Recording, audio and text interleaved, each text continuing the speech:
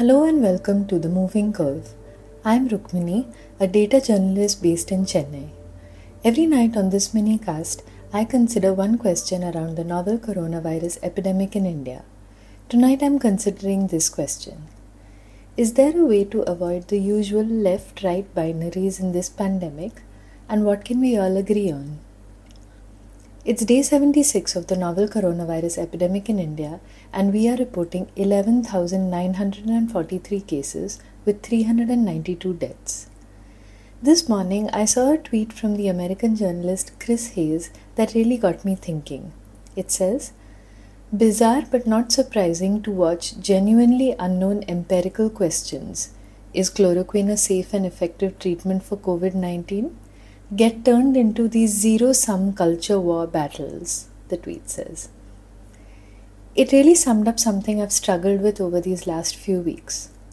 Watching the entire discussion over the epidemic in India break down over the usual left-right BJP anti-BJP binaries. There can and will always be multiple positions on things, and now is the time to ask the most questions of government. But it's been dispiriting to see how the answers to some important and genuinely open questions are breaking down along predictable lines. The hydrochloroquine one is a great example. It is undoubtedly true that there isn't gold standard data from randomized controlled trials yet on its effectiveness, either as a prophylaxis or as treatment, and its use carries considerable risk, particularly for the heart. But it's also true that in many major countries, it is being tried experimentally during this ongoing pandemic, including in at least one case that I've read by a doctor on himself. But since Trump has been pushing the drug, some American journalists have been trying to debunk it. The New York Times even included this bit in a piece exploring Trump's advocacy of the drug. It says, Mr. Trump himself has a small personal financial interest in Sanofi, the French drug maker that makes Plaquenil, the brand name version of hydrochloroquine. As of last year, Mr. Trump reported that his 3 family trusts each had investments in a Dodge & Cox mutual fund whose largest holding was in Sanofi. End quote. As it happens, that financial interest is between $400 and $500. $100. It's this tendency to report on the novel coronavirus epidemic in India along lines that have been drawn over the last 5 years that worries me. It starts from the most basic numbers.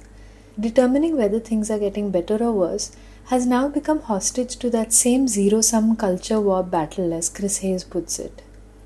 It has become incumbent on left-wing journalists to show that things are getting worse and that the lockdown was either too late or not enough or the wrong decision, while those on the right feel obliged to show that every day things are getting better and that any improvements are a repudiation of media articles that warned of a big crisis, rather than an endorsement of the models that showed that a lockdown was needed to avert a bigger crisis. And so it goes for whether we're testing enough, whether there's community transmission or not, what the role of private healthcare should be, whether the Tablighi Jamaat conference was the source of many infections or not, whether we should wear masks or not. Those same frustrating binaries. Among other things, this attitude crowds out constructive thinking. Undoubtedly, the most painful part of the last few weeks has been the hardship inflicted on the poor, and on poor migrants in particular. The first 2 things I saw this morning were a photo by Sunil Kumar Verma of The Hindu of migrant workers lining up on the banks of the Yamuna in Delhi for food, and a piece by Supriya Sharma and Vijeta Lalwani of Scroll meeting and speaking to them, and I've linked to both. This is a huge humanitarian crisis playing out in many cities, and I interviewed the economist Jean Drèze on how to fix it. That interview will be in tomorrow's episode, but let me just play the beginning of it for you. At the moment that the lockdown was announced, or say in the hours before that when the decision was being taken, I have tried really hard to think about whether, from both a public health and a human rights perspective, whether the best thing would have been to, yes, to restrict free movement, but having first hugely ramped up public welfare.